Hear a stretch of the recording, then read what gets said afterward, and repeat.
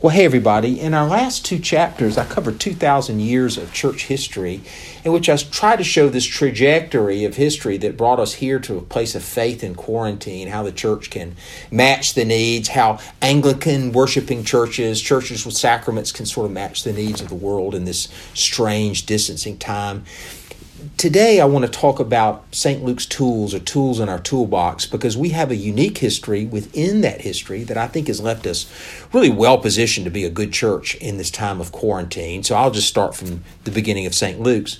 We're not an old church. We're not as old as many. Our church was started on Easter Sunday in 1949. Our oldest founding member is 99 years old. The rest of our founders are pretty much children of those parents, but our oldest founding member is one of those young parents at the time. It was built by young people. The village of Crestline is a post-war community, pretty much a part of the post-war boom.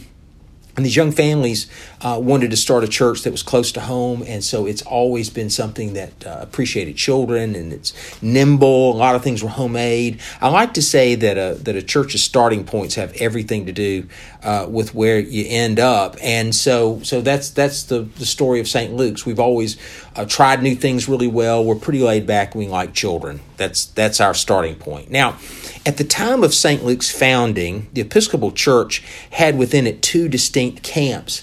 And because this has gone by the wayside, it's probably time well spent to take some time to explain the church that was before the 1979 Book of Common Prayer.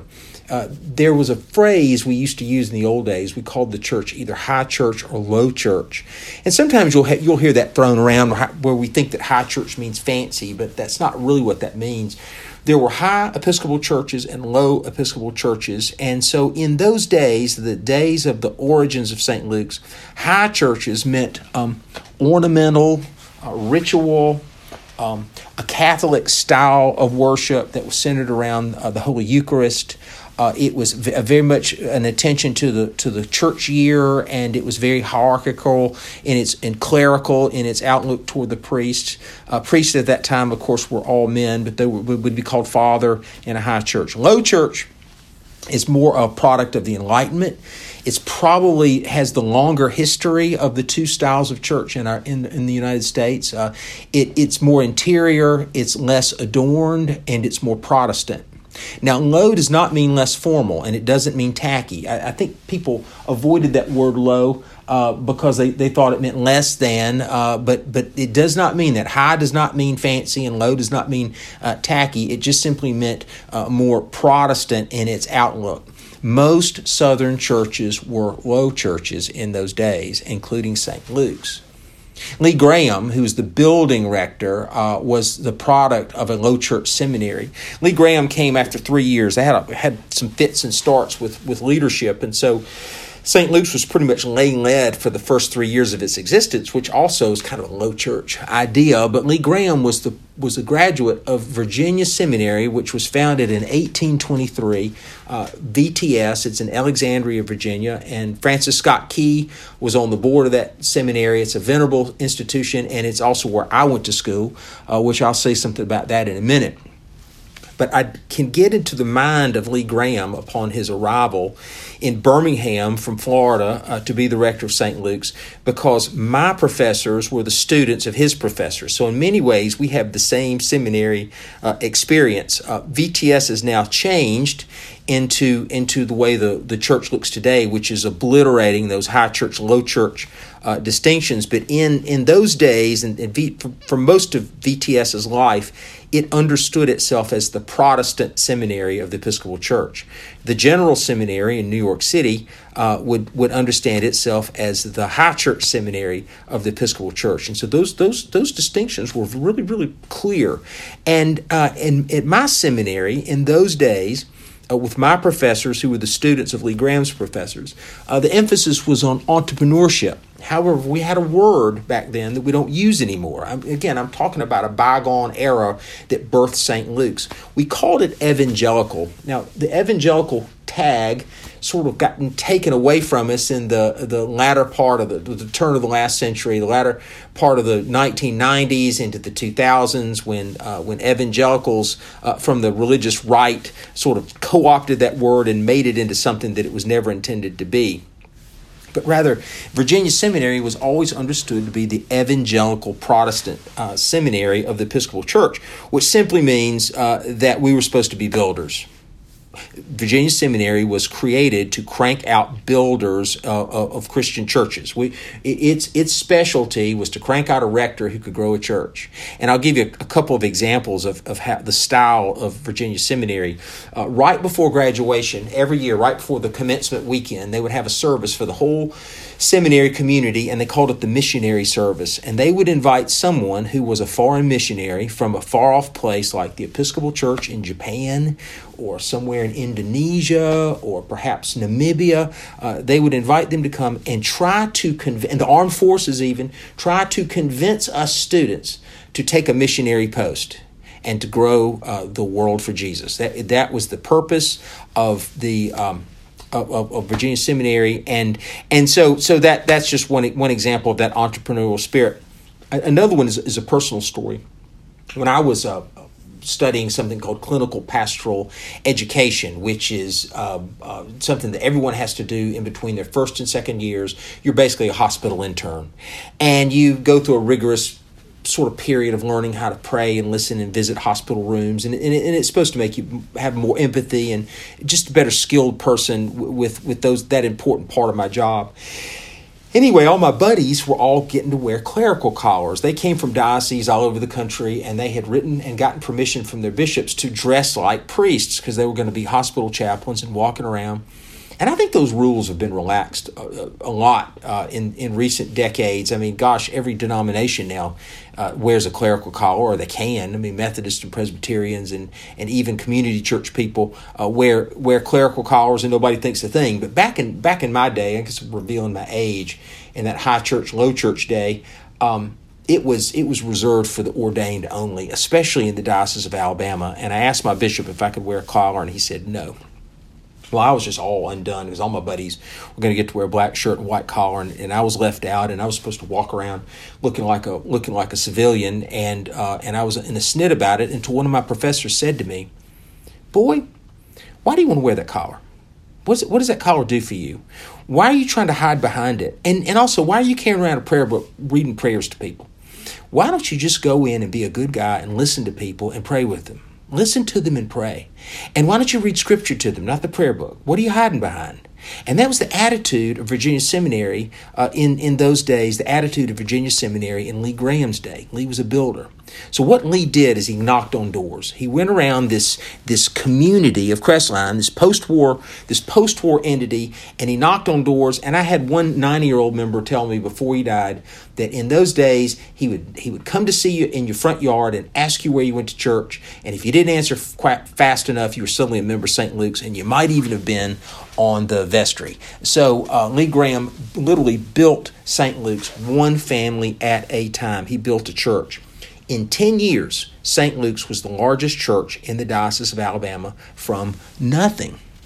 Well, that's not the only story about St. Luke's, but I will say that's a bigger part of who we are than what we realize. We are a hardworking, entrepreneurial, since we don't have the word evangelical anymore, entrepreneurial church that likes to spread the kingdom in creative ways. Before our quarantine, we were just now finding our stride in the kitchen with gourmet food from Jimmy Tracy, and the parish was enjoying the fellowship and the camaraderie with that food.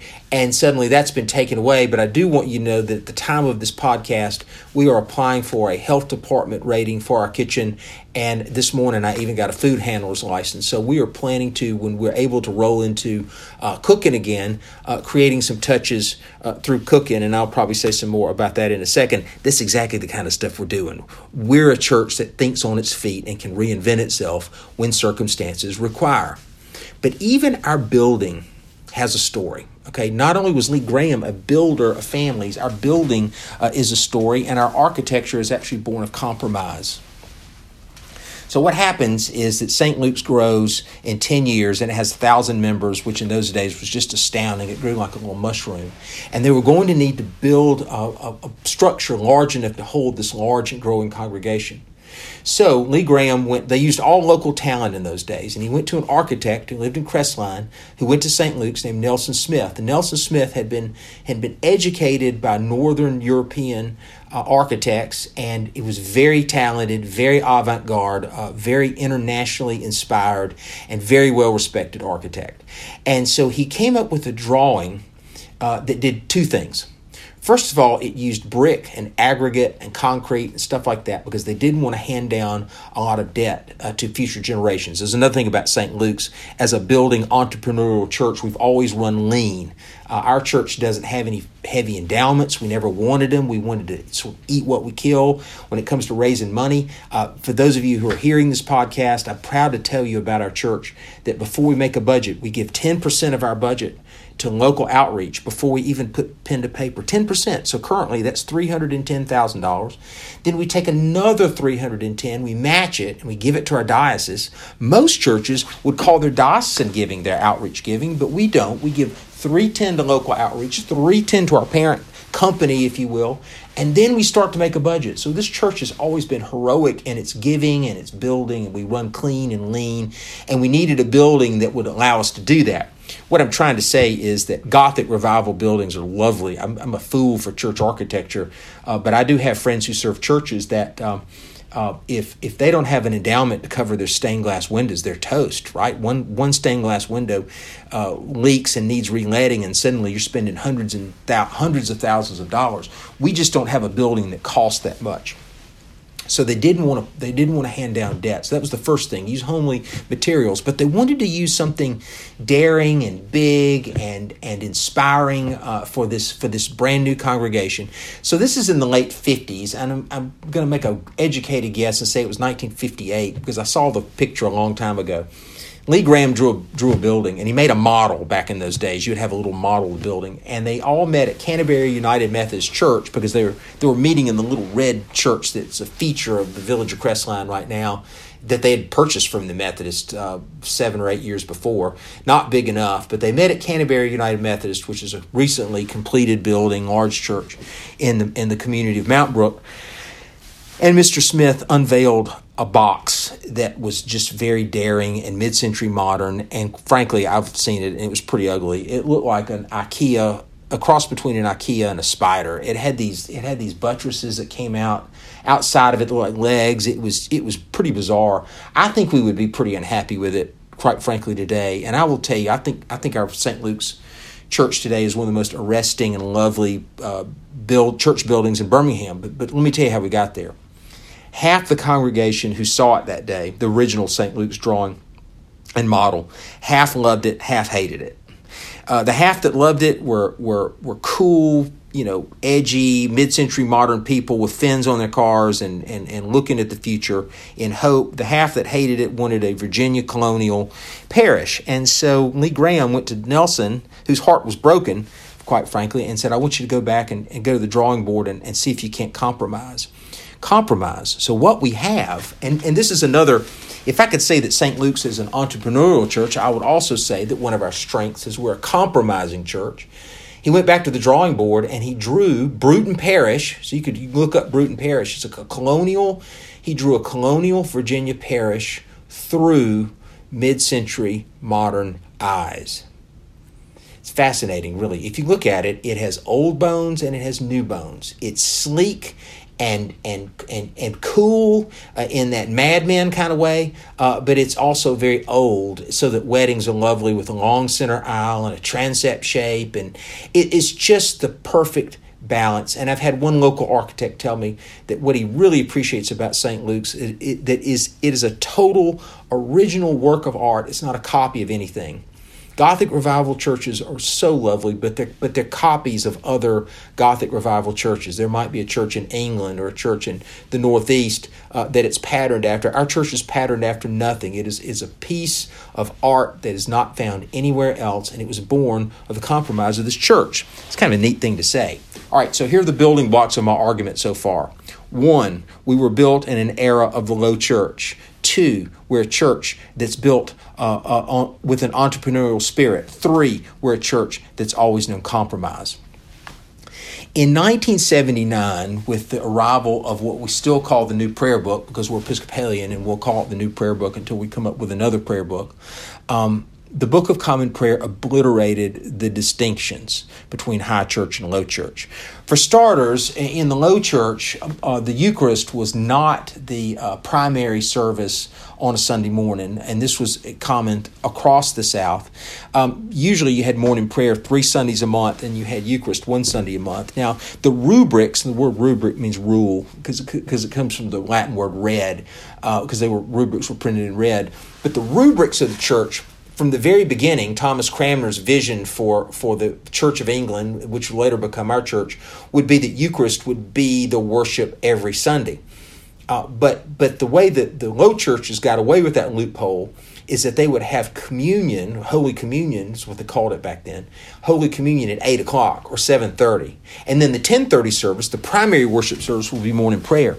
This is why when you visit Episcopal churches across the South, and including my little church in Decatur before I came down here, you have an 8 o'clock service and a 10:30 service, and you can get everybody in one service. But that's why you always have an early service. It's from that old day when you had to keep the rules and have communion. So you had it first thing in the morning for the handful of people who wanted it, and then everybody else came for morning prayer back in those days. Why am I telling you all this? Well, here we are in the quarantine, and we are Anglican worshiping Christians without sacraments. The thing that has defined us, at least since the 1979 Book of Common Prayer, which is Sunday communion, and I would say that at St. Luke's, not only were we having Sunday communion, but we had a lot of people who were relying on Wednesday communion, and that's Wednesday morning before the Bible study, noon healing Eucharist, 6:30 contemplative Eucharist on Wednesday night, and I had some church members who were coming to all 3. And I know the old rules were you weren't supposed to take it but one time a Sunday, but we got rid of that too. And at St. Luke's, you had people who were coming and having communion at 10:30 in the nave, and then coming back at 5 and having communion again. And we had lay pastoral visitors, including your clergy, who were taking little boxes of communion everywhere we went, so that more often than not, a visit in the hospital would also have communion attached. Communion, communion, communion. We went from a low church to a modern church where the sacrament was front and center. And hey, I think that's an awesome thing. It's just great, except the quarantine has presented a new challenge. I've read somewhere that it's probably not helpful to call this a war against a virus, because this is just nature. This is just biology, and it's a little physics, and it's a little it's just a little bit of human physiology. Rather than a war, this is an adaptation. The quarantine, as opposed to a war, is an adaptation. And so suddenly, this Eucharistic church that we have created has been taken away from us in many ways. First of all, there are the laws that require us to quarantine the church. And it's just about to kill me and most of St. Luke's that they can't get into the building. I mean, it's just killing us. But the second thing it's done is it's taken away the sacrament. I haven't had anybody ask me for it a long time. Last week, I talked to some friends, and they said, well, when we come back, I'm not sure I want it. Even the week before the final decision for a complete quarantine, people were debating whether they wanted to dip, or whether they wanted to sip out of the common cup, or whether they wanted to have the wine at all. So people are rethinking whether they even want it anymore in this time when we're not certain that we can keep people safe. But that's only the beginning. The fact of the matter is I think that something is being revealed to us not too dissimilar to what happened to me in my clinical pastoral education course. We've had the sacraments taken away from us, and now what we can do is we can look at ourselves honestly, and what have we got? If we're Anglicans without the sacraments, what have we got? Well, we've got family, we've got heart, we've got kindness. And we have a new way to look at being church for each other.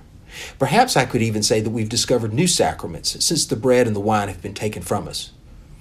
At least 2 that I can think of. First of all, videography is sacramental in a way. It's binding us together.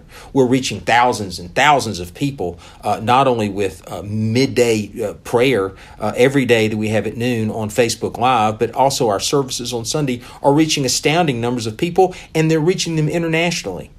So that's been something that wouldn't have been available to us had we not been given the challenge of the quarantine.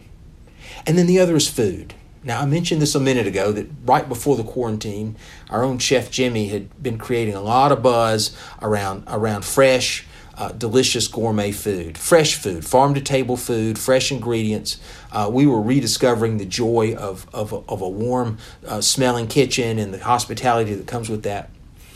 Eventually, there will be a rollout, if you will, a phased rollout for businesses and restaurants. Churches will be the last thing. A big church like St. Luke's will be absolutely the last thing to open up. But I do believe that before we're able to open and to return to worship as a family, we'll be able to eat together.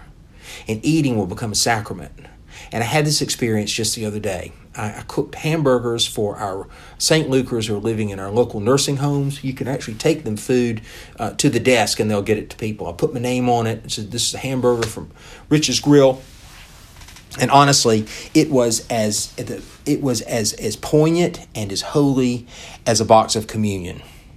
I realized that to be an Anglican worshiping Christian, it's how you think and how you love, not necessarily exactly what you do. Hamburgers with mustard and ketchup and a pickle were just as holy as port wine and a wafer of bread. Same prayer, same heart, same Jesus.